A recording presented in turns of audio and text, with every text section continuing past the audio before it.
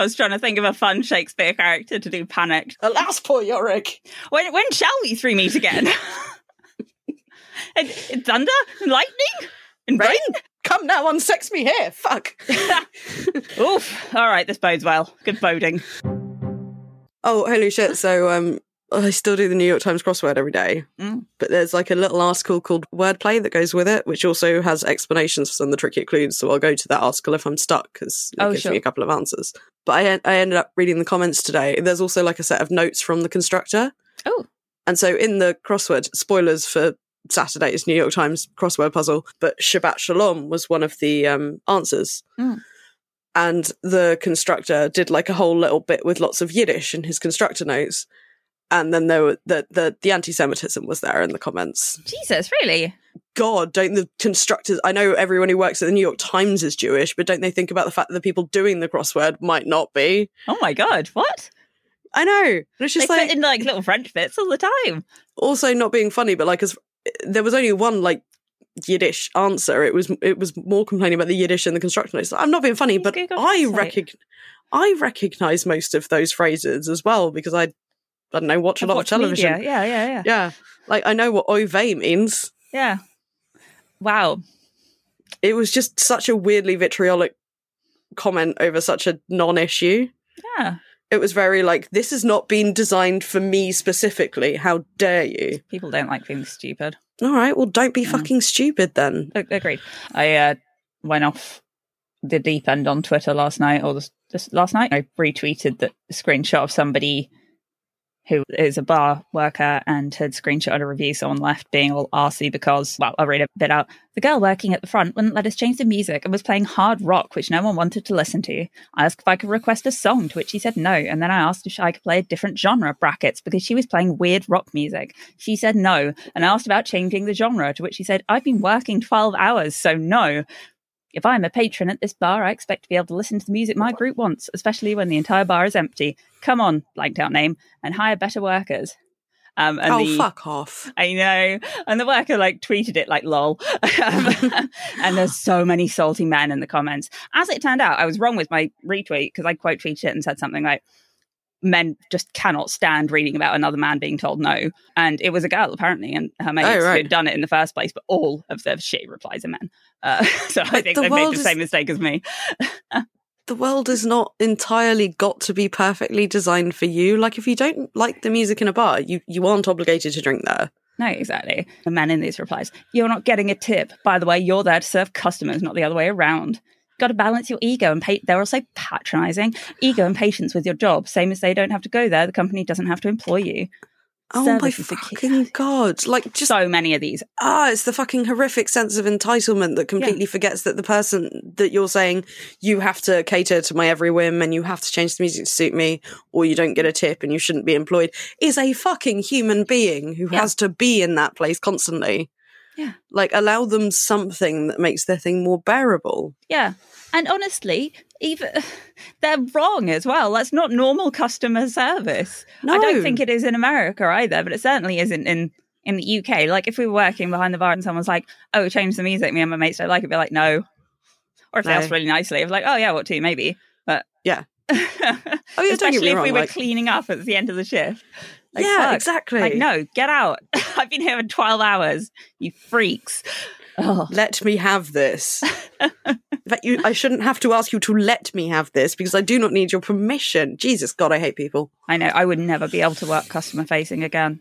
No. I've done the odd shift since I left it full time and I've done all right, but it's better when you know it's only that one night and you know you're not going to get fired if you're rude to somebody. Yeah, I don't. Occasionally I find myself missing the bar work a bit, but I don't really actually want to do bar work again. I miss that very specific time of my life, which is me and one of my best mates dancing around behind a bar, drinking as much as the customers were, and not paying for it. I can't imagine my response to the various middle-aged men who used to talk to me like, oh God, no. I remember the one who like realised I was relatively new behind the bar and insisted on like walking me step by step through pouring his Guinness. Yeah. I may have been new behind that bar, but I've been pouring Guinness for a good long while at that point. Also, can everyone fuck off with Guinness, please? There's like, it's fine if it comes out looking the same. I promise, guys. I know you're gonna come back at me on this. I promise it will taste the fucking same. Yeah, it does not. Whether or not it's poured exactly the way you like it, I promise. You are imagining it if you think it's tasting different.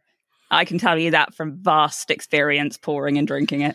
Yeah, it's fine. I can't remember where I was now, but I was in a bar and someone was pouring me a pint of lager, and it had a massive head on it, and they couldn't get it to pour without the head, and it was. Yeah. I could tell it was in no way anything to do with how they were pouring it. It was just like a weirdly lively barrel, and I felt so bad for them, and I was just like, oh, that really sucks. I'm sorry. Do you want me to order something else? I really am not picky. And they just looked at me, and before they could respond, a guy further down the bar told them to pull the pump back differently.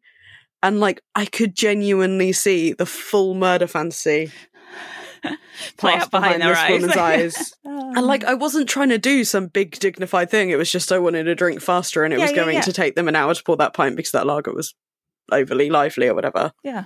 I still much preferred it to waitressing. Oh yeah, absolutely. At least people getting drinks are pretty happy. I still think my favourite ever faux pas I made while waitressing was there was the group that I think they sang or something at the cathedral every week, and then they came in for a Sunday roast. And one time they came in, and one of them was quite young, so he was probably like 18 or so, he was about my age, and it was Easter, so of course we had a rabbit special on, and of course every time I brought it to a customer I was referring to it as the Easter bunny, and this guy's lip started to fucking wobble, and I have never felt like such an arsehole. Like, I don't think it occurred to him. He just went, oh, rabbit's a nice thing, and then he suddenly went, Easter bunny. Oh. I felt like such a dick, but it was also one of the funniest things that had ever happened to me. Before we go into the episode, dear listeners, General Wanker About Town Glinner has been trying to say and Glinner, background writer on Black Books, Father Ted, noted turf. Yeah, giant transphobic word I'm not allowed to say on the podcast. Anyway, he's been mean and written lots of dreadful shite about good friend of the pod, Mark Burrows. So listeners, now would be a lovely time, if you haven't already, go grab a copy of Magic of Terry Pratchett, one of Mark's other books. If you've read them, maybe go and leave a nice review. Maybe just tweet Mark and tell him he's pretty or something. I don't know. But this is also a nice reminder to any TERFs who have somehow found their way to the podcast. What the fuck are you doing here? Shush. Again. This is a trans-friendly podcast. I was going to say something totally gone. Something about podcasting, maybe, or... Oh yeah, do you want to make a podcast? Yeah, let's make a podcast. Line.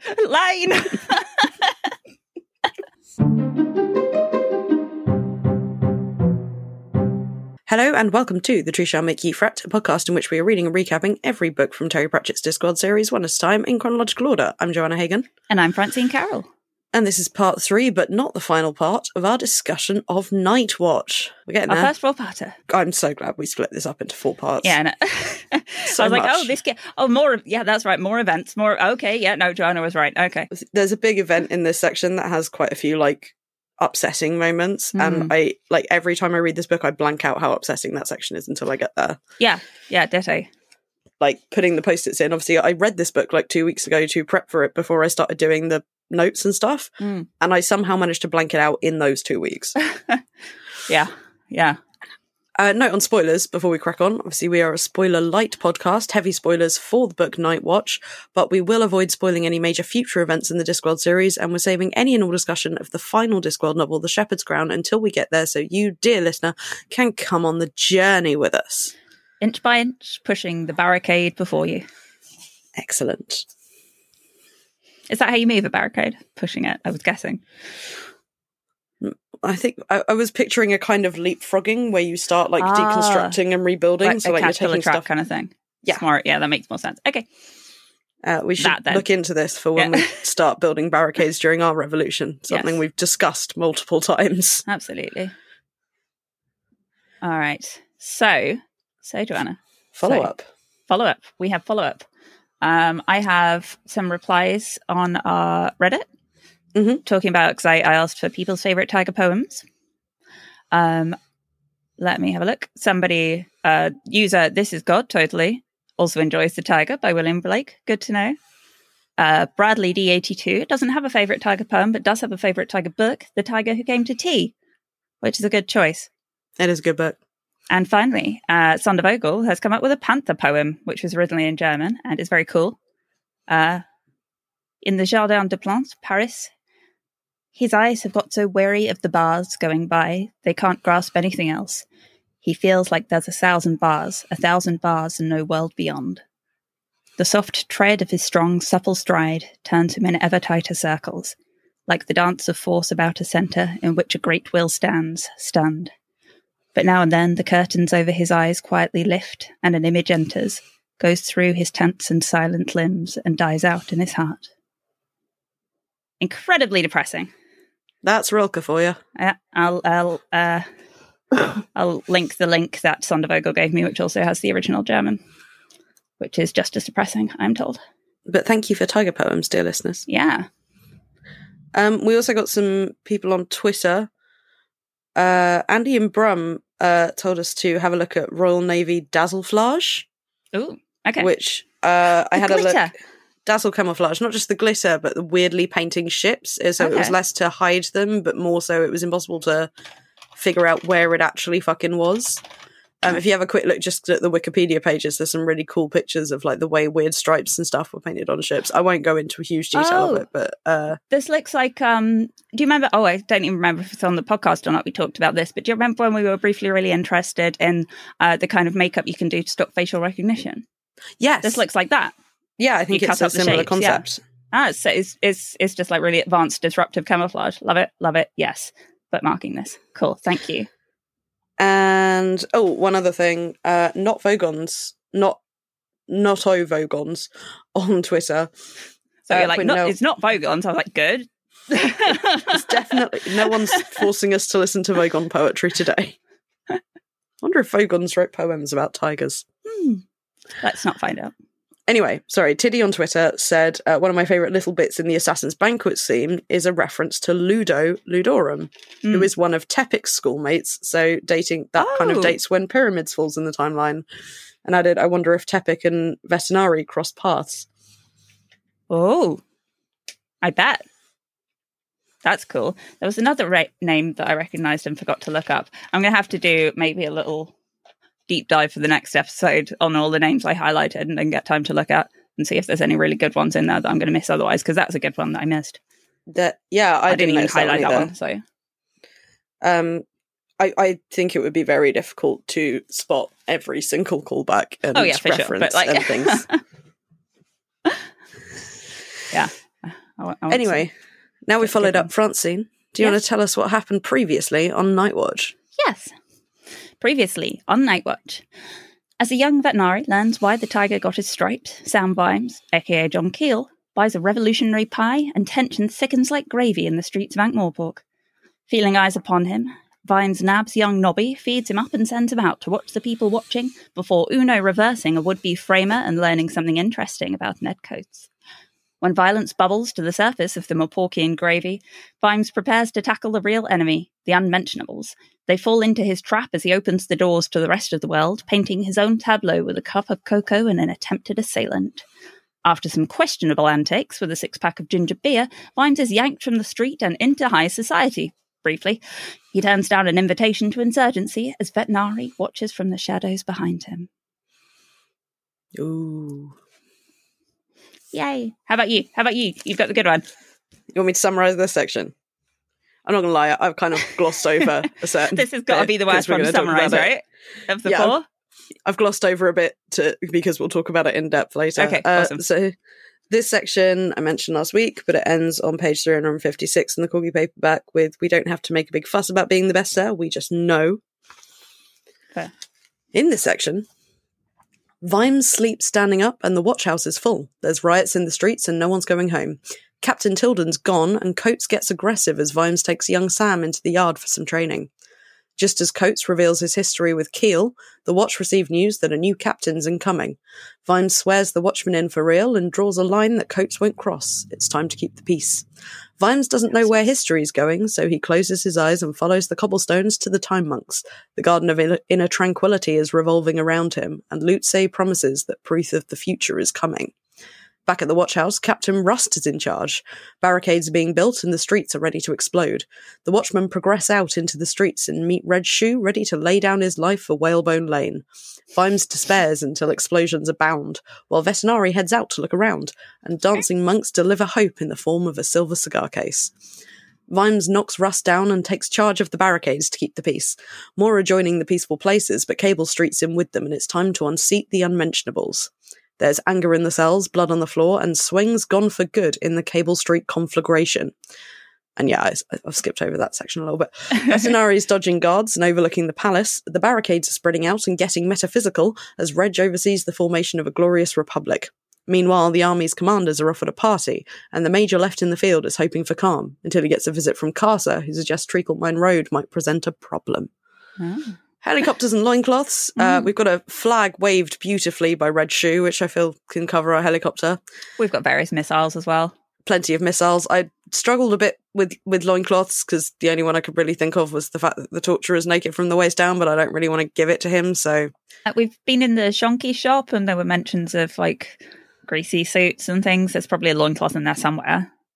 There's probably one of Conan's old loincloths in the Shonky shop somewhere. Let's give it to that. All right. Cohen. Maybe Conan as well. We don't know. We don't know all the adventurers. Maybe one of Hrun's loincloths is lurking in the Shonky shop. Oh man, if Discworld had like an influencer culture, Hrun would be able to sell his loincloths like Belle Delphine sold her bathwater. I know pop culture. That's not a thought. That's not what I wanted to think about. Before we move on, Death is here as well. In a sinister role. Lurking in the hearts of men. He does. He lurks there. Speaking as a feminist, I'm quite offended. Death also lurks in the heart of me. Yeah. But maybe he doesn't know what darkness lies there. Maybe it's only men he knows the darkness. Yeah, that's true. Yeah. Your terrors are incomprehensible even to an anthropomorphic personification of death, is what I'm saying. Oh, okay, yeah, no, I accept Brackets that. Compliment. Quotes. Do you want to go first? I'm not sure who's first. I'll go first because your one is iconic as well, so even if it is later. Yeah, sorry, I didn't plan first, so I get the iconic one. Fair. One of the hardest lessons of young Sam's life had been finding out that the people in charge weren't in charge. It had been finding out that governments were not, on the whole, staffed by people who had a grip, and that plans were what people made instead of thinking. It's that last bit in particular, I must say. That plans were what people made instead of thinking. That is a horribly insightful sentence. Good grief. Oh no. I may have picked the iconic quote, but your quote sums up a lot of what I'm going to end up talking about throughout this episode. Nice. Some people might have heard this before. Well, Reg, tomorrow the sun will come up again, and I'm pretty sure that whatever happens, we won't have found freedom, and there won't be a whole lot of justice, and I'm damn sure we won't have found truth. But it's just possible that I might get a hard-boiled egg. Ah, yeah. Such a good moment. It is. There's a lot of good quotes in this, actually. I could a lot of the iconic ones. I could quite happily just sit and read the whole thing aloud, but I feel like that is not what our podcast is and would also get us in trouble with the actual publishers of Terry Pratchett's books. Yeah, no, I think copyright law is fairly clear on that one. This is not an unauthorised audiobook, it is a discussion. Yes. So, characters. Should we start with Sam? Yes. As you called him, apparently. Our friend Sam. Oh, poor Sam. What a day. Or three. Is definitely having a fucking day. I think one of the most interesting moments he has actually comes quite early on in this section, when he's kind of realising what he could do in the future but can't do here. He's thinking about, you know, how big can he really let this go? It's not like he could go and arrest Winder. Yeah. But he's thinking the fact that one day in the future he will arrest Vetinari. Yeah. And it's this sort of weird background of futility that keeps getting forgotten in favour of hope. Yeah, it's the feeling you get when you read a book you love for like the millionth time and something horrible happens in the book, but there's a part of you that's like, maybe it won't happen this time. Yeah.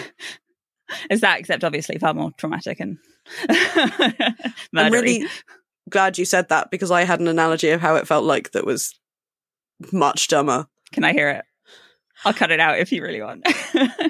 Oh no, it was just I wanted like absolutely background noise nothing TV on last weekend, so I ended up rewatching like a whole season of RuPaul's Drag Race All Stars, specifically season 2 for those who know. And every time I really hope that Roxy goes home instead of Alyssa, because Alyssa deserved to be in the final over Roxy. And then every time Detox eliminates Alyssa, and it's the same analogy, just a different medium. But it's not fair. Kind of riffing off that, actually, Vimes as made up of other people is kind of highlighted here as well. So we talked about, I think, last week about how like Carrot made a lot of impact on Vimes. And here it's kind of explicit when it said even a few years ago, Vimes wouldn't have bothered with the oath. And we see the moment where Carrot does it and Vimes like, oh. Shit, that actually really does mean something, doesn't it? We also get like another weirdly influential person in his life mentioned. We get Tugrin's Gussie. Oh yeah, that was one of my favourite quotes in this section as well. He'd fight the man next to him simply as a substitute for kneeing the whole universe in the groin. Oh yeah. Yeah. And yeah, it just made me think about how, like, especially now you get to see early Sam Vimes, how built up of other people he is. So you got Keel, obviously, you got Gussie, and I'm sure a million other Street Fighters. You got Carrot, you got Sybil, obviously. Yeah. And it's like the ultimate getting to watch character development with Vimes. Willekins as well. I feel like he's an underrated part of the formation of Vimes' character, like not just for helping Vimes navigate the sort of society waters he's found himself in, but for being quite a grounding influence. Yeah. Like, I feel like there's something about knowing that your butler once tore a man's ear off with his teeth that helps keep you grounded. Sure. Not somewhere I've been personally, but yeah, sure. Yeah, but I feel like we can all relate. And I love that. I love how we're all made up of parts of other people. I think that's people, great. Places, and things. People, places, and things. Animal, Nouns. Vegetable, mineral, metaphysical. Let's not. I am the very model of a modern major general. I am the very model of a metaphysical. No, it doesn't scan. Damn it! I am the very model of a major metaphysical. There you go. There we go. Let's not go down that path. At least last time we were singing musicals on the podcast, it was relevant to this fucking book. You get some of Vimes' cynicism that he's trying to keep his own cynicism alive because he can't get his hopes up. Like, he knows he's talking to people who are going to die, as he says to the monks. He says to Ned, don't put your trust in revolutions. They always come around again. That's why they're called revolutions. Yeah. And you can see he's not really telling Ned that so much as he's reminding himself. Yes. Because it's just after that, he hits that point where he's so completely lost. He's almost literally collapsing. Yeah. With how adrift he feels standing there with Rust next to the barricade, which is when all the monks turn up and throw the cigar case at him. Yeah, I mean, how could you keep that in mind while having to moment by moment play out a situation that is it's not like he's done it before. He's lived it before, but through a completely different perspective. And obviously the events even were slightly different. So it's not like he's still having to think through every moment. And it feels like it's only after a thing has happened you realize how it matches up, except in Cable Street where he's like, well, Keel got out. And then he's like, yeah, but you've been fucking around a bit, haven't you? So there's no guarantee. I feel like that's the only moment he's kind of ahead of his laid out plot. Yeah, very much so. And it's the moment he finds the cigar case, and it's described as he no longer felt like a drifting ship. Now he felt the tug of the anchor pulling him around to face the rising tide. That's a lot of good metaphor in here. Right? Simile, I guess, that one. Yeah. But yeah, then he keeps working with his younger self, and you wonder how much of it is because he's trying to do what Keel did specifically, and how much of it is just he really wants his younger self to not be such a twerp. Yeah, and not die. And not die. I get he did another lovely moment, like the walking with himself thing, which was he reached out to steady himself. Yeah. Yeah. I was like, nice. Love that. And there's the moment where he's taking him out in the training yard and he's trying to get young Sam to come at him, and young Sam's hesitating, and Vimes thinks to himself, well, I wasn't entirely stupid. And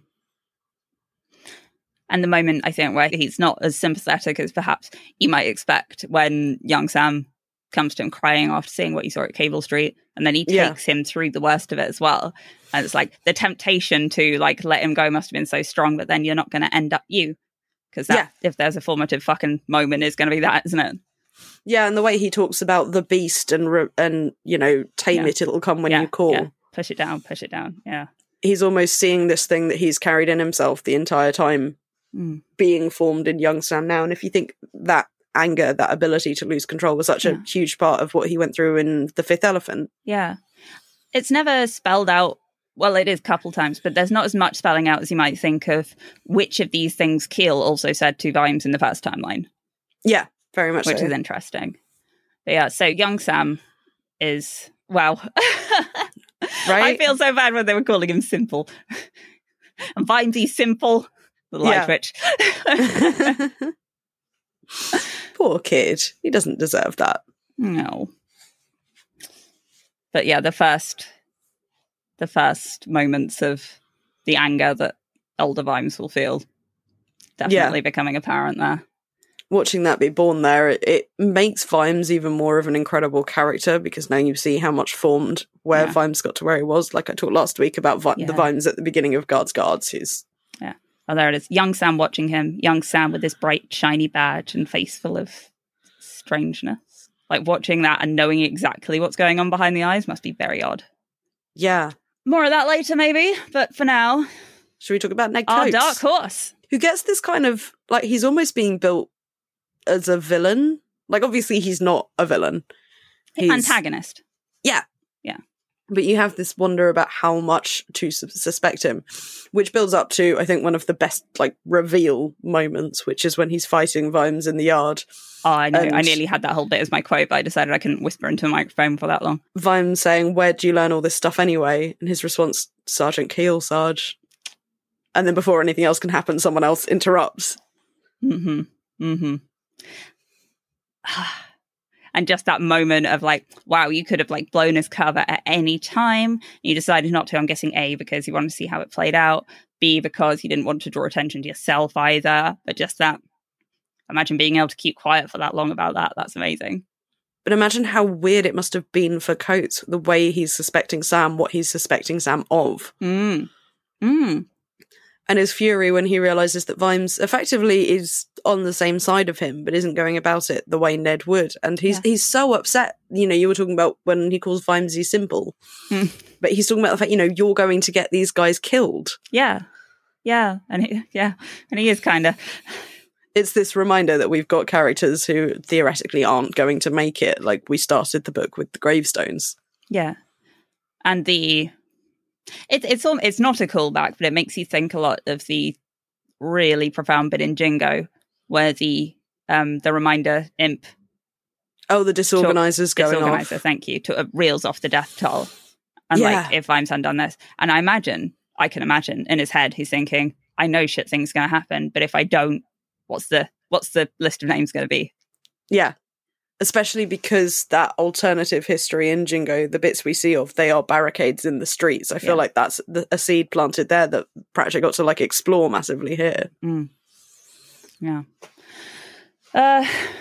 Moving on to less likable characters. The Honourable Ronald Rust, brackets, ugh. I love that he discussed you that much. We've got a brackets, ugh, for him. And I'm not sure we've ever had that for any of the many villains. I'm sure I've put bracketed comments about. I actually did check the show notes for Jingo to check if I put brackets ugh in the Jingo show notes for Ronald Rust. I could have sworn I did, but apparently I didn't. But yeah, so we met Rust in Jingo as this incompetent commander, and obviously in the original version, when Baby Sam went through this, it wasn't Rust, but he's changed enough things, and it's, oh Lord, it's Rust this time round. Mm-hmm. An interesting moment as well, where you can't even remember the original officer there. I like how that's just kind of, all right, not important. Completely what irrelevant. The fuck is this? Oh no. Now we've got this guy, and while I might not remember the original officer and how Keel dealt with it, I know how I deal with Lord Rust, and it involves a fist. Yeah. Love the underlining of the simplicity of some officers, though, where he gets to, what was it? Option inserted into his head to just assume he'd been... There we go. Yes. Rust inserted this into his range of options. It was a way out and suited his opinion of the watch in general. Meant he hadn't been cheeked by a constable, merely dealt with a simpleton. That's a very witch's way of thinking, isn't it? It's like, just let him believe this. Yeah. It's fine. And it's also the line frost nearly formed on Rust's forehead. That's I've never heard that metaphor before, but it just gives a perfect like Botox analogy, doesn't it? Yeah. No, it's incredible. That section also wins for when all the squad are lined up for Russ to inspect them, and the shortest one is described as having been accused of navaling because he wasn't tall enough to eyeball. It is beautiful. But then, like, he shows himself up as not just being a shitty officer, but like one of the shitty officers that gets lots and lots of people killed. Because he says, fire over the barricade. Mm-hmm. And if that had been another captain under him, another sergeant under him, then a lot of people would have got much worse again. Yeah, exactly. And we saw him behaving like that in Jingo as well. Mm. He was the one that nearly starved a bunch of his own men to death by insisting that they could take a particular route, I believe. Yeah, that's right. Yeah. But yeah, so after all of this, when he was in charge of a regiment and did a shit job, he then gets to do it again later on. But yeah. I haven't put them in as characters, but the two majors that we're dealing with towards the end of this section in the tent, who are kind of just quietly Major hoping things calm down. Yeah. I've got a lot of sympathy for them. I like them as characters because they're sat there going, God, we shouldn't be fucking doing this. What the fuck is this shit? Absolutely. Well, I thought that was just like a lovely moment of like repersonalizing them, and you also got that with the other captain who was like not too much of a dick to Vimes. And was like, I don't think there's anything actually revolutionary about singing your own national anthem. That doesn't sound right to me. But furniture's just there because people are spring cleaning, clearly. Yeah. And then when one of them hears about Rust being taken out, he goes, Rust, he said. Oh dear, that's a blow. I dare say the man is dead, said Carter, and the major tried not to look slightly more cheerful. Oh, that is a good moment. So speaking of revolutionaries and waving from barricades, Red Shoe. Death to some of the fascist oppressors. Oppressors? Oppressors. The fascist oppressors. So have we, because we've met Red Shoe before, obviously, have we talked about his name before? If we have, I've forgotten, so please tell me. This is not a piece of research I did. I happened to spot this post in the Discworld subreddit like 2 minutes before we started recording. I love that. Footwear is a big thing for revolutionaries throughout modern history. There was a famous leader during the Mexican Revolution called Zapata, which means shoe, and he's still kind of an icon in Mexico. The word sabotage comes from French because French workers used to wear a type of wooden clog called un sabot. Oh. And workers would use them to jam up machinery. Throwing a shoe is still seen as a revolutionary act. So sabotage, vandalism with footwear, harnessed to a revolutionary event. Joseph Stalin's father and grandfather were also both cobblers. That might just be a coincidence, but you know. There's a cobbler in this going on about on the other side. That's interesting. Yeah, I wonder if that was somewhat intentional. And they also point out the parallels with Life of Brian. There's a character called Reg who's parallels a lot of the talking points to the Socialist Workers' Party and the Workers' Revolutionary Party. Yeah. And then later in the film, you've also got Cleese playing Arthur, who founds the Order of the Shoe because Brian lost a sandal. Ha, yes. Very good. Love so, it. yeah, some fun referencey stuff there. But yeah, I love Reg so much as a character. He's... You feel a lot of pity for him because and also at the same time, I'm very annoyed by him because I've met him a lot of times and I think I probably was him. I think kind of revolutionary. He feels very hard that this is the right thing to do, but if questioned on even one aspect of detail, is like the strength of the feeling there. It's definitely driving him forward. Unfortunately, not in any productive direction, nor along with any of the other secret cells. Oh yeah, I love this moment of he's really hopeful that Vimes has got secret files on him. Bet you've got a massive file on me. Yeah. Not quite a mile, no. Talking about the revolutionary cells that don't know about each other, and poor Reg being this kind of cell of one that they don't know about. Yeah. And then Vimes just eventually like laying him off the hook. It's like, you're a secret operative. All right, well, we better keep you. Well, we can keep an eye on you then, eh? All right. I also like that he's just dressed like the characters in Les Mis. Yeah, the frilly shirt of the revolutionary. And now I've watched the show Ghosts, I'm kind of imagining him as like the Victorian in that. The poet. Yeah. Just in the tone of voice. I know we've got mostly a no fan casting rule, but he would be the perfect actor for Red Shoe. He's going to be reading, they're doing all the new audiobooks at the moment. He's going to be reading The Truth. Well, there you go. Good to know. Good to know he's in. Well, he must be into Pratchett by now, even if he wasn't before. I would be very surprised if all those people from Horrible Histories are not also quite into Pratchett.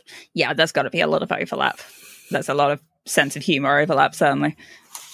But from Red Shoe, we do get the discussion over this kind of formation and the ideals that they're arguing over, putting in reasonably priced love because the seamstresses don't want to put free love, which is, I think, many people's favourite Discworld joke. Genuinely considering like the truth, freedom, reasonably priced love thing as a tattoo. Yeah. It's one of those ones I've heard so many times now that I kind of forget how funny it was the first time. Yep. But yeah, when you read it back in context, like, huh. And the joys of, again, I haven't given them their own bit, but Mrs. Rutherford and husband joining in these grand declarations with the realism, such as better sewers and something done about the rats. Yes, absolutely. It's a very nice Terry Pratchett thing to pit the very blatant realism against the high ideal. Yeah, absolutely. And I think this is like the apex of that concept, this whole book. And it's not mean. It's not mocking Reg's ideals. No, because he's making, at the end of the day, the same mistake Ned Coates is. He's just doing it in a slightly more flamboyant and less well-connected way. But Ned Coates is making almost exactly the same mistake and thinking that his revolution is going to change the world for the better. And I mean, maybe it does a bit, but, you know, it's not him who went to set fire to the Viper's Nest, so... No. Speaking of the Viper's Nest, we get the end of Captain Swing. Yay! Good. Yeah. Swing is like obviously cast as the big bad guy of the book, but Swing is very much built up as an antagonist in this. And I know obviously it's us who've arbitrarily divided this into sections, but he's taken off the board like a long way before the end of the book. Yes, he is. And that, again, as an apex of a Pratchettian thing, I would say this book is very much there are lots of endings in this book. This is definitely an ending of a sort. This is an ending of the worst part of the government, perhaps. Although, of course, if like more things didn't change, it could just be rebuilt. Mm-hmm. I thought that the fight scene at the end was particularly interesting in that he's having this long argument with Vimes using a lot of points that have been repeated by fascist governments through the ages. You must understand that in times of national emergency, we cannot be too concerned with the so-called rights of this and that. And it's a very interesting thing because it almost seems like he's an avatar of that kind of government, of that kind of corruption, because there's no point in arguing this with Vimes. And he must know that at the time. But Pratchett has written him in as this kind of anthropomorphic personification of this concept. He's just this attitude incarnate. And it must be very satisfying to slit his throat. Absolutely. What's the other line he's got? History needs its butchers as well as its shepherds. Oh, yeah. And that's another weighted thing because obviously he's talking about how the actions taking place at this time will be remembered, whereas obviously for Vimes, this is him living his own history. Yeah. Yeah. And and also, a nice demonstration of how just deluded people can be when thinking of how history will remember them. Exactly. Or their side of the argument or whatever it is. I'm sure I'm as guilty of it as anyone else, but sometimes you do read a bit of history and think like, he thought he was the goodie. Ugh. Yeah. Are we the baddies? Yeah. Well, as you know, Joanna, we've decided not to have skulls on our headphones for this reason. Yep. That's actually a thing, isn't it? That could be a brand decision. What are they called? Skull Candy? Are they headphones? That sounds right. Yeah. They're the expensive ones, yeah. Yeah, but they also do the cute ones with cat ears. Oh, yeah. All right, well. Right, if we're going to be the baddies, we need cat ears. There we go. That's the conclusion. Cool. Right, feline-themed evil, probably no fascism. Mm-hmm. just planning on man, we're just going back to Tumblr. Right. No, sorry, Vimes killing Swing, slitting his throat with the ruler.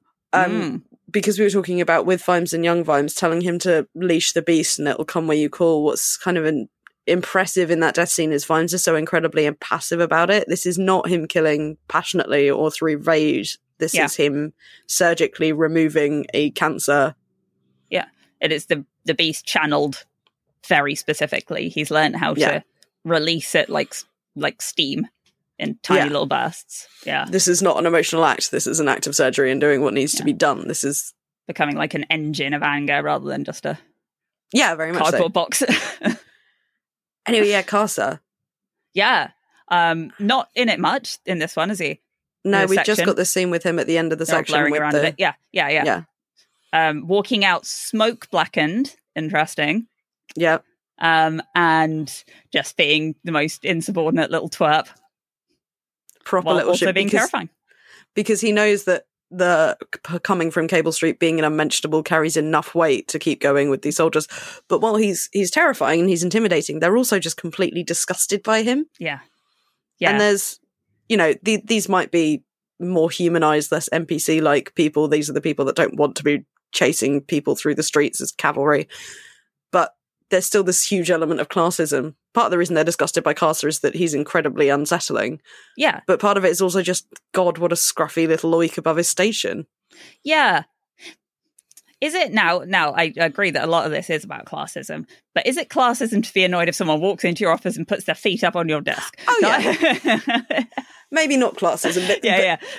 No, I'm sure there is definitely in there. But they're as disgusted by his lack of manners as they are by the fact that he's clearly a raging psychopath. Yeah.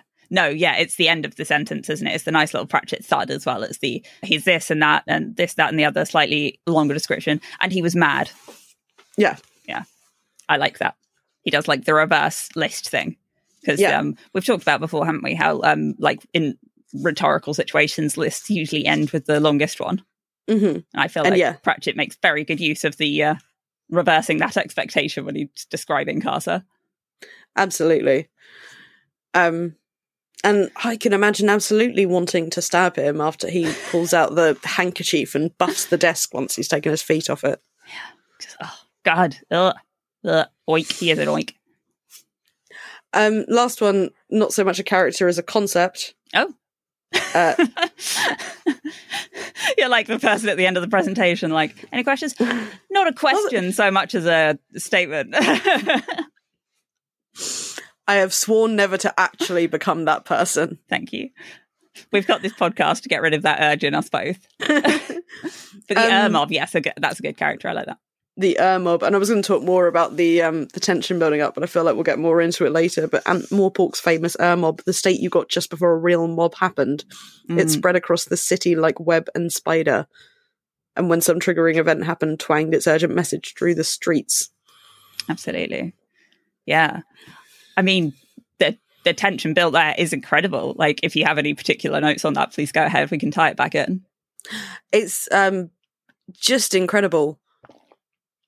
There's another line a few pages later about the thunderstorm sensation of tensions building up, waiting for the first little thing. Mm-hmm. Just imagining that feeling of being around this group of people, and it's not going to be one person, it's not going to be one thing, but it's going to happen. Yeah. And the kind of foreshadowing of tonight the streets would explode, and the explanation of one shot that does it. Yeah.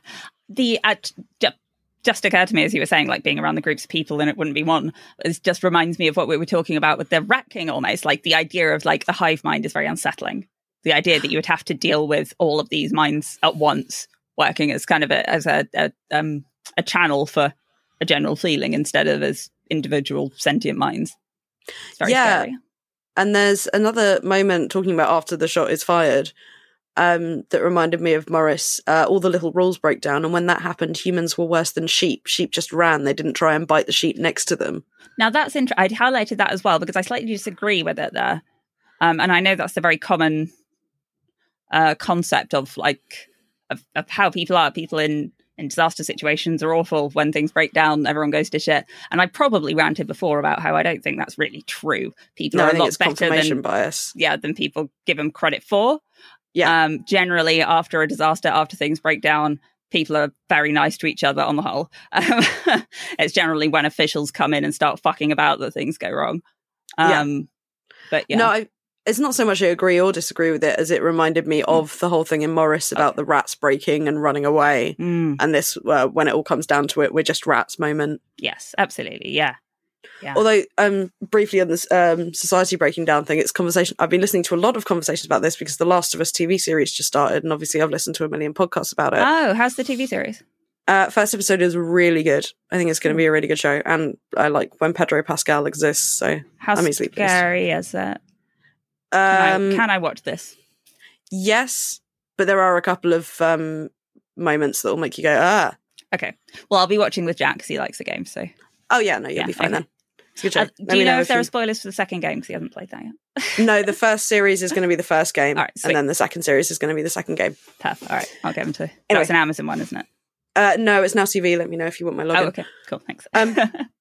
But the reason this reminded me of this is that Last of Us does what a lot of zombie stories do, which is it's less about the zombie itself, it's the danger of society and what happens when society breaks down, and the danger that starts coming from other people. And you know, a lot of them go into this idea of the problem is when officials come into play, like you said, taking advantage of a disaster situation to create some kind of fascist government, like in The Last of Us. Yeah. Or just by hugely underestimating people.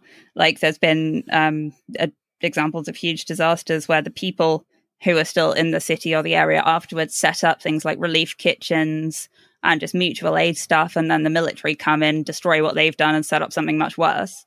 Yeah, very much so. The idea of private property is always far more defended by the incoming people than by the people who just watch their city get destroyed and they're like, no, it's fine, take it. Like, yeah, please use this. Yeah, the kind of the demonization of the idea of looters, not even of looters, like the, you know, obviously New Orleans and all that. Yeah, there's a fantastic and awful, because it's awful to listen to, but it is wonderfully done series on Hurricane Katrina, actually, that I'll link to if I remember.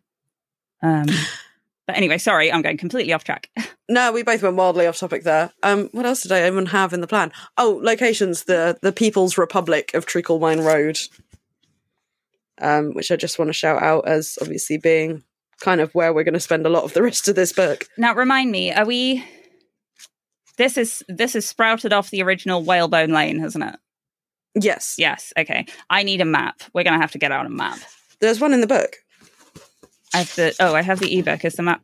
That's probably right at the end then. Oh, yeah, I don't know if the map's in the ebook, but in the paperback you get, I'm just going to hold this up to the screen, but you have a map of Ankh-Morpork that's titled as The Glorious Republic of Treacle Mine Road. Oh, no, it's right in the beginning. I just must have skipped past it because I was trying to get to the words. Yes, good. Yeah. Right. So you can sit and work out like where all the barricades and stuff are. It's great fun. Cool. But we probably shouldn't do that live. No, on the not podcast. while we're recording. No, yeah. Yes, that's right. But yeah, it's a old new location. Old new location. That's where the barricades have started. But as I hinted, metaphysics is going to come into play. Have we not? We're not doing Viper's Nest, Cable Street headquarters as a location. Too depressing. Talk about it a bit later. Too depressing, so we can talk about it a little bit later, but that is one of my favourite lines in the book, as he realises Cable Street's in behind the barricades with them and says, well, that's like pitching your tent over a nest of vipers. Yes, and again, he knows it's happened. He knows it would have happened, but you still can't help reacting in the moment. Nope. Very cool. Very good. So, little bits we liked. We got some setup and payoff. We do. We've got a couple of those. I expect, again, as you said, there's loads of those in here. So I just thought I'd pick a couple of nice ones that were already pretty settled by now. When Fred Cullen says something like, are we going to be taking the law into our own hands? Vimes says, yes, Fred. Only this time we're going to squeeze. Going back to the story he told about the man in the bar who had a handful of glass. Yep. Very Thank good. you for that reminder. Nice. There's also the bit, and it's not quite as blatant a one, but I think it's still definitely there, where Vimes being shocked about how Marilyn was treated at the start kind of sets up for how much of a twat Rust is and how much we know that when he comes in and asks for Marilyn to be turfed out. Yeah. Ask for the stable to be emptied. Because that's always a good way to show how much of a bastard someone is, being mean to animals. But it's on top of that something that like Vimes has already sorted and shown he feels strongly about. Yeah. Which I thought was just a nice little... So, yeah, just picked two. There's another one as well. Nobby gets his spoon. Oh, he does get his spoon, yeah. He's reminiscing at the beginning about Keel giving him his first spoon, and then here it is, Snouty trying to not have Nobby take the spoon and Vime shouting, he can keep the damn spoon. Spoons are not important at this moment. Yes. As another nice moment where someone's got this fond memory of Keel and then you find out the actual motivation, you know, with Dibbler and eating the pie, it was to get the password, and with Nobby and the spoon, it's just trying to get Snouty to go away for a minute. The way he treats Nobby, actually, I think is very sweet throughout, because Nobby is a very endearing character despite his general scruffiness. Like there's a bit about like his sleeve being a concertina effect that kind of, there's a salute there. I think there's a salute there. That looks right. But a couple of bits that made me laugh about Nobby were when he's sneaking up on Vimes each time, there's always another little adjective describing him. The two I particularly liked. So it's like came a sticky voice and came a glutinous voice, which I thought was rather good. And finally, yeah, my mum says I'm insidious. I'm so glad you got that in. That's one of my favourite lines. Proper makes me laugh out loud. My mum says I'm insidious. That sounds right, Nobby. Yeah, good job. Yeah. Oh, and he becomes an acting member of the Watch and carves himself a badge out of soap. Yeah. It's like, and then like underlining again the fact like he's eaten candles like a little rat. They're like, oh, poor fella. Oh, anyway, you've snuck a time travel one in here. I have. This is, let's say, talking to Vimes, and he's explaining history finds a way. It's like a shipwreck. You're swimming to the shore. The waves will break, whatever you do. But then he says, and when I did the original read-through of this, I was so excited I sent you a screenshot. Is it not written, the big sea does not care which way the little fishes swim? Yes. We've heard that before, haven't we? We have heard that before, Joanna. Now, where have we heard that before? I feel like it might be linked to the short story, The Sea and Little Fishes. I think you might be right. But it was a saying that, like, I think Terry Pratchett said in the intro to Sea and Little Fishes, he was sure he'd heard that somewhere, but not sure where. But he's resurrected. It's obviously too good a line to be left as a short story, so he's managed to get it back in here. But I'm going to throw in some fun headcanon, which is that Lute Zay's Is It Not Written's mostly come from the way of Mrs. Cosmopolite. Therefore, has Mrs. Cosmopolite ever met Nanny Ogg? And is Mrs. Cosmopolite something of a city witch? Well, yes, I think definitely that bit. Yeah. Also, I'm getting her mixed up with Mrs. Cake a bit in my head. That's fair. In the very first couple of books, it was Mrs. Cake who predicted the city burning down and ran away, wasn't it? Not Mrs. Cosmopolite. Yeah. Right? Okay. In Equal Rights, did Granny stay with Mrs. Cosmopolite, or was that again Mrs. Cake? I can't remember. No, Granny stayed with Mrs. Cake. Is that right? I'm pretty sure, because she's got the precognition. Right. Yes. Yes, that's it. Okay, good. Okay, yes, because I was thinking, if not, that might be how that phrase got to her. Oh, quite possibly. But no, it could have been Mrs. No. They probably hang out, though. That'll be the coven of city witches, Mrs. Cake, Mrs. Cosmopolite, and one secret other one. Yeah. Actually, I think there is another one, but we haven't met them yet. Okay, good, yeah. Anyway, but yeah, I was just excited to see another a Sea and Little Fishes moment in this. Absolutely. It's very good. But using that in a completely different way. Because it's very much not the same sentiment as the big sea not caring which way the little fishes swim in the short story. Yeah, no, actually, yeah. Quite right.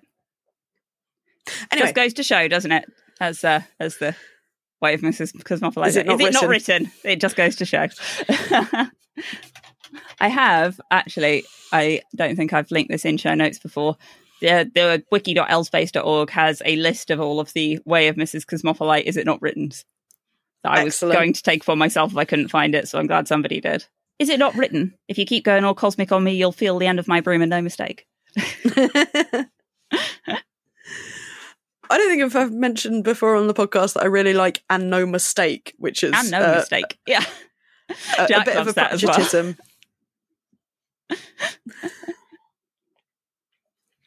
I might start using that more. Right, the end of Lord Greville Pipe. The author of the Tiger book was eaten by a tiger. What a genius Lord Winstanley Greville Pipe had been. What an observer.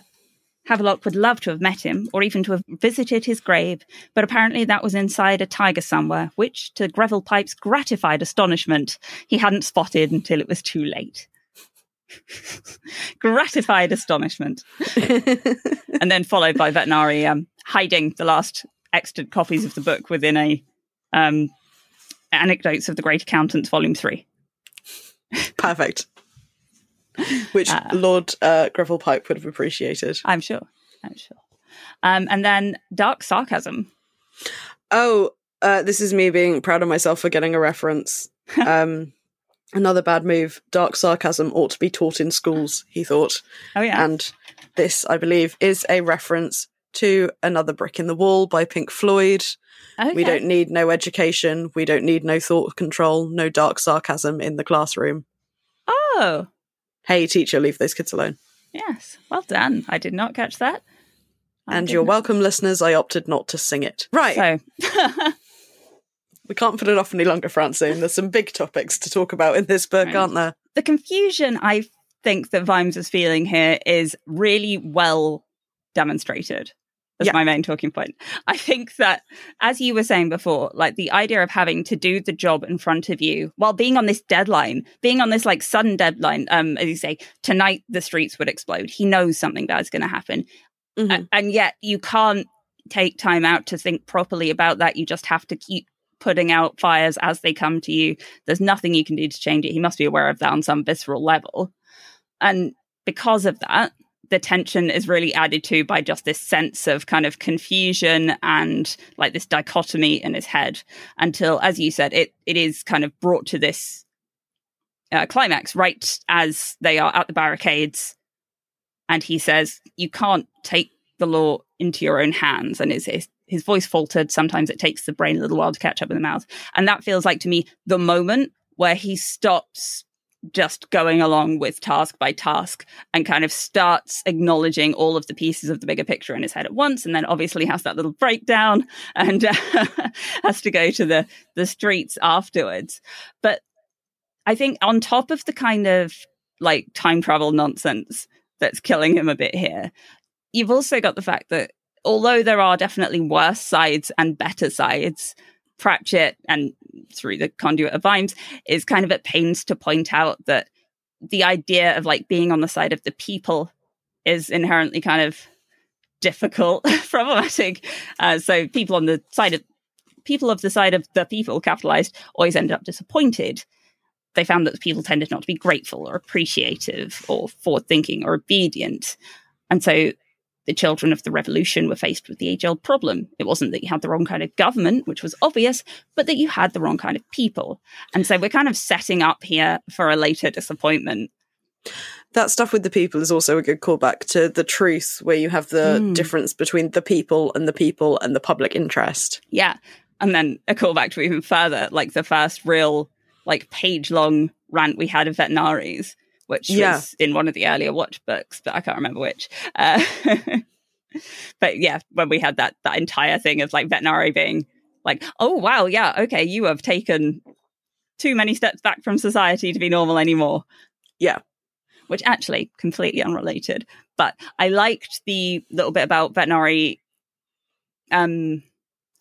wearing the wrong colours, even though that was not allowed and he'd be kicked out the assassins for it, because it kind of highlighted how it's really just as fucking well he wasn't an assassin, because as has been pointed out in all, like many of the Ankh-Morpork books, the reason the guild system works and like the reason the assassins and the thieves are allowed to be around is that they come with these set of limitations and with handicaps. In the assassin's case, like, no, you're not allowed to become invisible. That's not okay. Yeah. That's not cool. That's not good. I think the point is that Nightwatch does this fantastic job of laying out the confusion in the same way that Vimes is feeling it, while at the same time not just being this annoying mismatch. You are getting all of the different sides laid out at different points through either in a monologue or through somebody saying something to Vimes.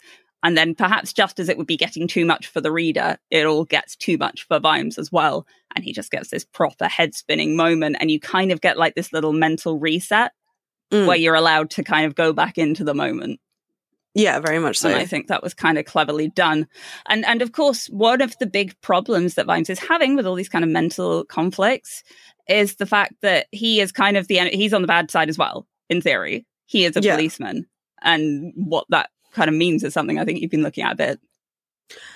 Yeah, very much so. I mean, I think it's interesting that once the barricades start going up and word kind of spreads around that this is the peaceful part of town, that more and more police start dropping whatever posts and whatever they're being told to do by these military commanders and come and join them.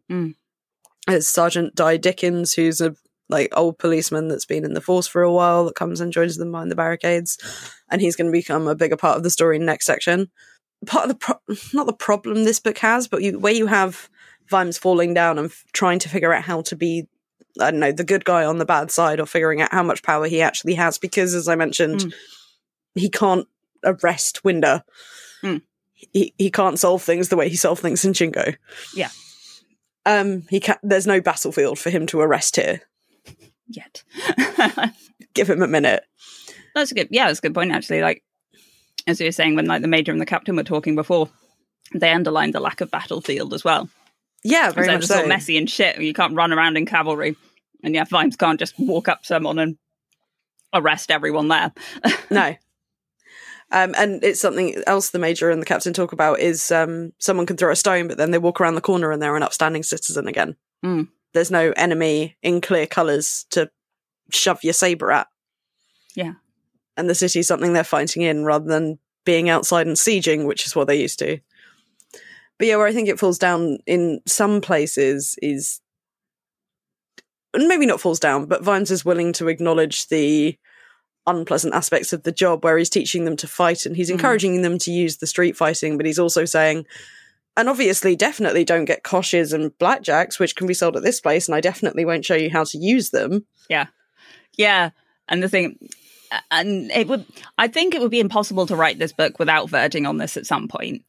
Absolutely not. Because although it is kind of acknowledged that all of this is shit, when it's Vimes doing it, it's always very careful to be Vimes punching up. It's Vimes going in and destroying people in the torturer's nest. So you really can't think that that's bad when you've just heard the rest of it. Or punching Lord Rust, which we're never not going to be okay with. Yeah, obviously. This podcast is pro punching Lord Rust. Correct, yes. But yeah, it feels more okay when we see him using this stuff against the unmentionables than when he's just advising on the use of, because he might understand when you use a blackjack. But I'm not sure I'd trust Fred Colin with similar. Yes, exactly. And definitely not Knock or whatever. Exactly.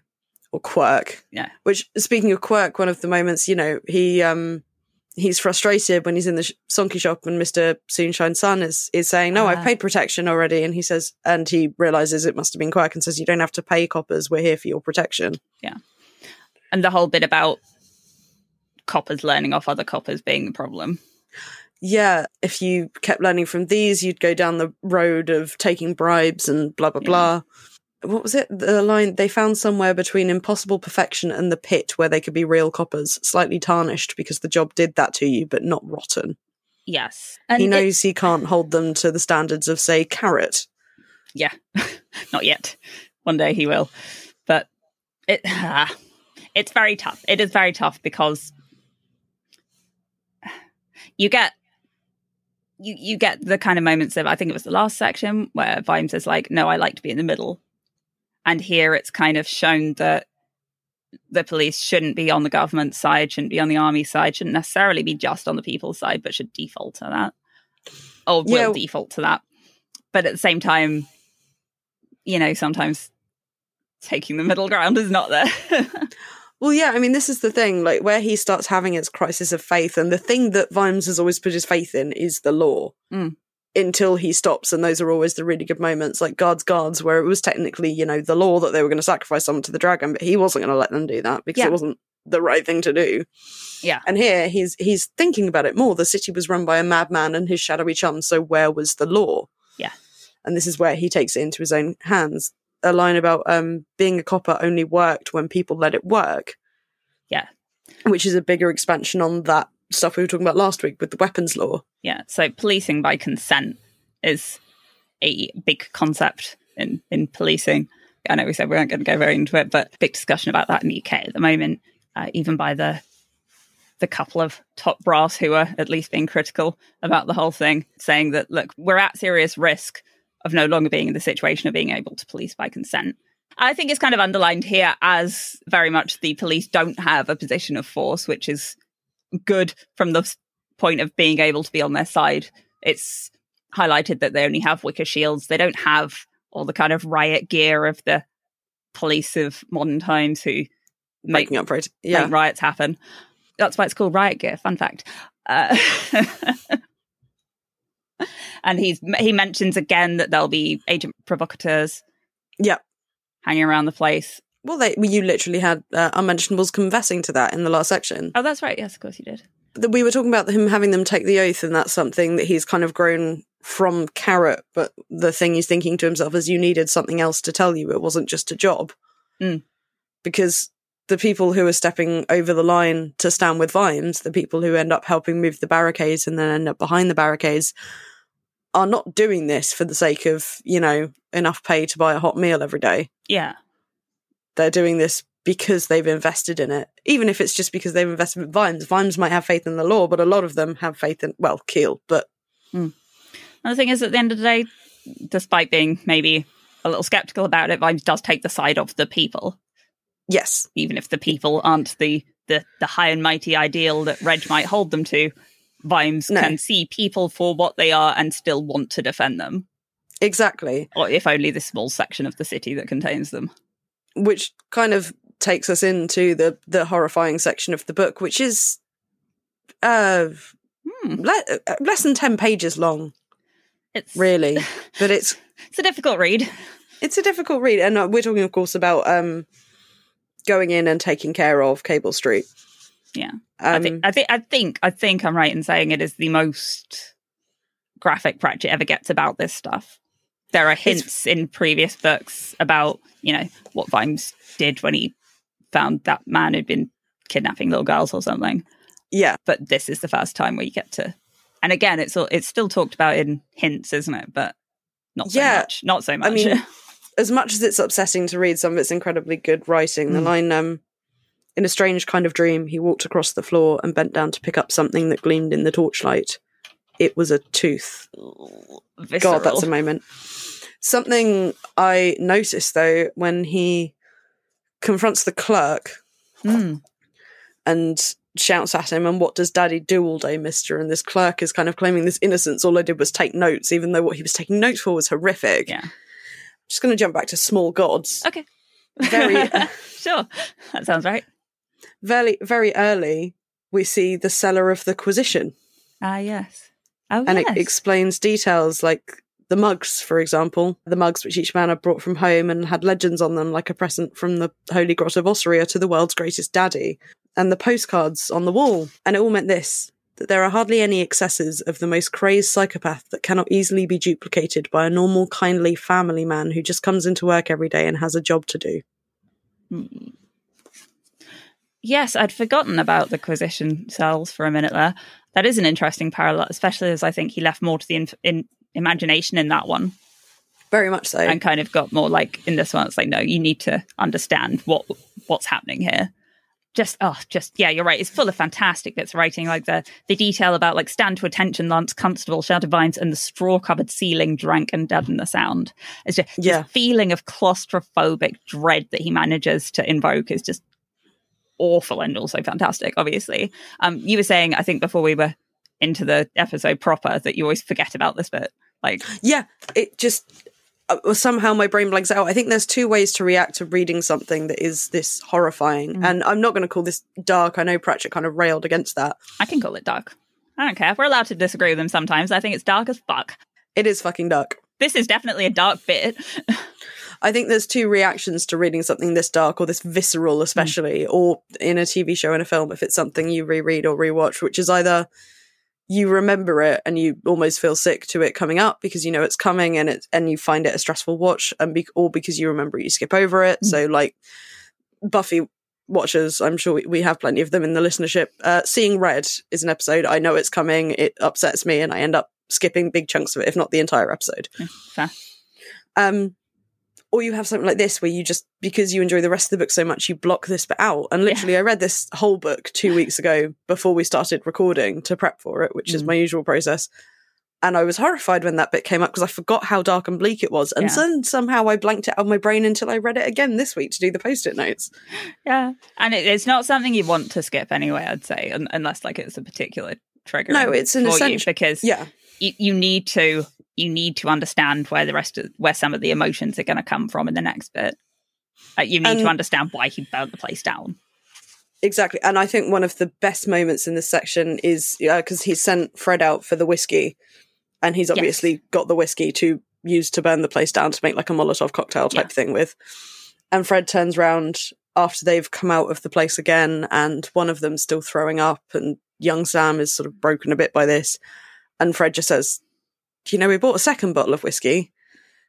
And they use that to burn. And it was obviously he bought the second bottle for them to have a drink when this was all over with. But says, no, we use it. Yeah.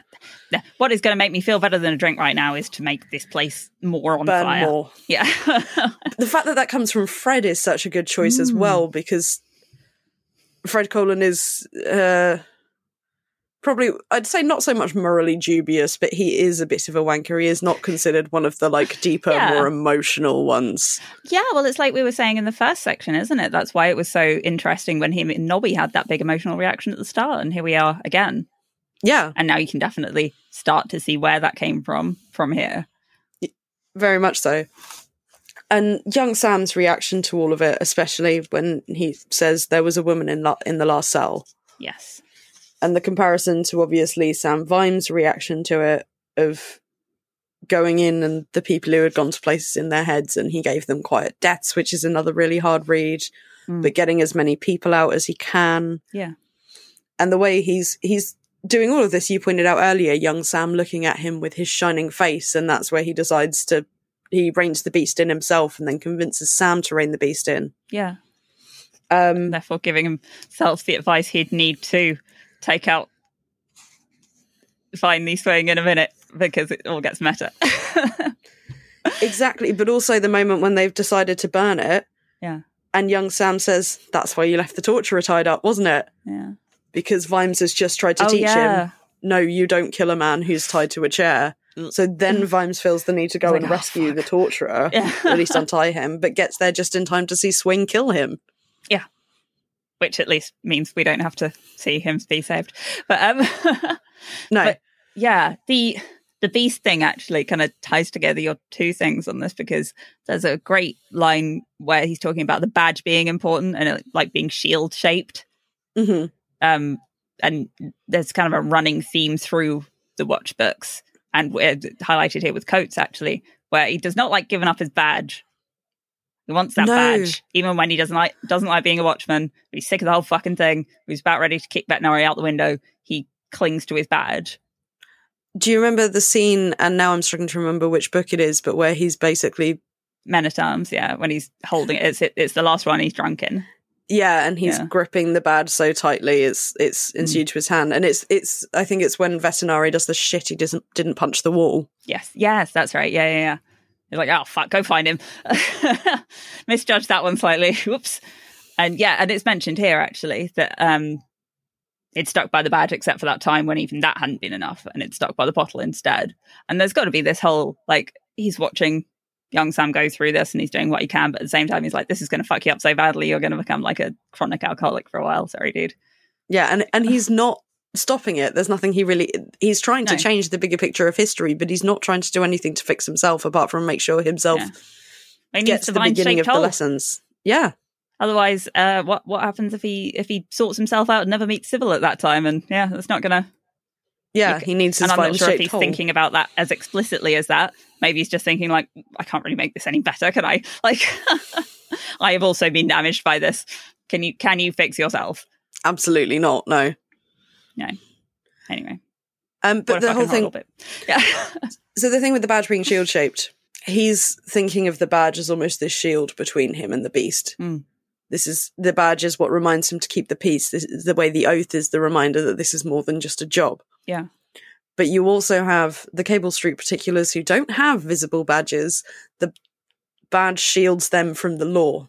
They put themselves above it, and the badge is their barrier between the law and themselves. Yes. And in a certain sense, as they put themselves above the law, they put themselves above a certain level of morality. You know, the clerk tries to justify his behaviour with, I just took notes, even though he knows he's taking notes for a torturer. It's, I was only doing my job versus this is so much more than just a job, is the really clever dichotomy that Pratchett's presenting here. And I don't think the way he writes police is, you know, something that we would consider perfect in a modern day, but he has the benefit of it being in a fantasy and it being a room to explore the morality of it rather than coming down specifically as this is the one good way to be. Yeah, exactly. I don't know how I'd write it differently. Obviously, not. But like, I can't even pinpoint a bit that I'd change. No, absolutely not. The thing is in all of this kind of story, not just in Pratchett's ones, is there is a certain suspension of disbelief in that if Vimes was not Vimes, then all this would be very different. But he is. If whoever had managed to, well, actually, it is kind of shown because Carcer also rises up through the rank of sergeant immediately and shows exactly what can happen if it's not Vimes who's suddenly given that power, but can charisma his way through the. I mean, I feel like there is quite a big spectrum between Vimes and Carcer. It's not. Yeah. No, exactly. Yeah, that's right. Yeah. That's what I said. No, I mean, Carcer is more than just not Vimes. He's as far away from Vimes. He's the anti-Vimes. Yeah, it's like, yeah, I guess it's like saying, you know, neon pink, it's not khaki. Technically true. He's been dead for well over 70 years. Better than, say, burning down an orphanage. Call back. This is better than burning down an orphanage. Yes, burn down torturers, not orphanages. Yeah. And like taking a step back from our being moral about it and looking at real world parallels, isn't it fucking satisfying to see the place burn down? Oh god, yeah. Let's revel in this for a minute. Let's revel in the good feelings we're meant to feel when you see the place burn to the ground and Rust punched out on the floor. And Swing meeting the Grim Reaper. Yep. Yes. And not knowing how to cope with that with his calipers. Indeed. No, it's a beautiful climax to build to, and part of the reason I decided not to end it there but to end it slightly later with Carcer speaking to the sergeants is it's a beautiful climax to build to, and then there's so much to come from it. Yes. Yeah, this is like, we've now gone into the epilogue of this section, which takes us into the prologue of the next bit, which is very so many endings. More endings than Return of the King. Right. Francine, do you want to lighten the mood with a obscure reference finial? Yes, and luckily for us, it is quite a nice one. And it does hinge on the fact I misremembered a line, so apologies. So right at the beginning of this section, there were hints that it was going to be a sunny day. That should bring things on after the overnight rain. The lilacs, for example. And somewhere in my head, I'd remembered that line as like he was seeing the lilacs do something, and that like, you know how sometimes you can look at bits of plant life and say, that means the weather's going to do this, that, and the other. Yes. So I thought it was something like that. I mean, I can't, but people can. So I made a mental note to look up as like, is lilac one of those weather forecasty flowers? And didn't then bother checking the line to see that that's not what he meant at all. Anyway, it's not really, but it's interesting in a different way and kind of ties back into the book. Do you know what phenology is? Phen, without that important R. No, I don't know anything about phenology. Well, it's quite cool. It's the study of periodic events in biological life cycles. Mm-hmm. Less annoyingly described. You know, if you make a note of like the first time you see this flower bloom, the first time you see this insect appear in the year. Yeah. That's what this is, basically. Oh, right. And so it's very good for tracking things like climate change or tracking the effect of pollutants on things. And that's, or just learning how to understand plants and stuff is how it was used at the start of the science. Mm-hmm. But it turns out lilac's actually a really useful plant for that and has been used as kind of the measure of weather patterns over decades since like the 1870s or something like that. Oh, cool. So lilac, elderberry, and honeysuckle were the three ones I kept finding popping up again. Because lilac, a nice perfume as well. Yeah.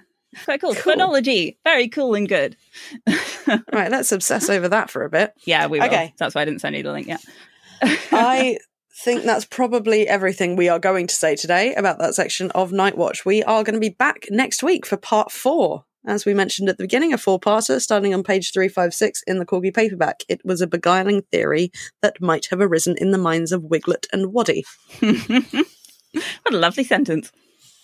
Lovely Wiglet and Waddy. Until next week, dear listener, if you would like to get in touch with us, you can follow us on Instagram at The True Show Make You Can. You're allowed. You can follow us on Instagram at The True Show Make You Fret, on Twitter at Make You Fret Pod, on Facebook at The True Show Make You Fret. Join our subreddit community r/TTSMYF. Email us your thoughts, queries, castle snacks, and weather predicting flowers. The True Show Make You Fret Pod at gmail.com. If you want to support us financially, go to patreon.com/The True Show Make You Fret, where you can exchange your hard-earned pennies for all sorts of bonus nonsense. And last of all, because I keep forgetting to say this, please don't forget to rate and review us wherever you get your podcast. It helps other people find us because of the algorithm. And we like compliments. We made it. It's mainly that. We made it high enough in like charts and things to actually organically appear on one of the Apple Podcast pages the other week, and I was very excited by this. Oh, yay. Well done. I think we've gone down in the rankings again. Yeah, rate and review us. And until next time, dear listener, don't let us detain you.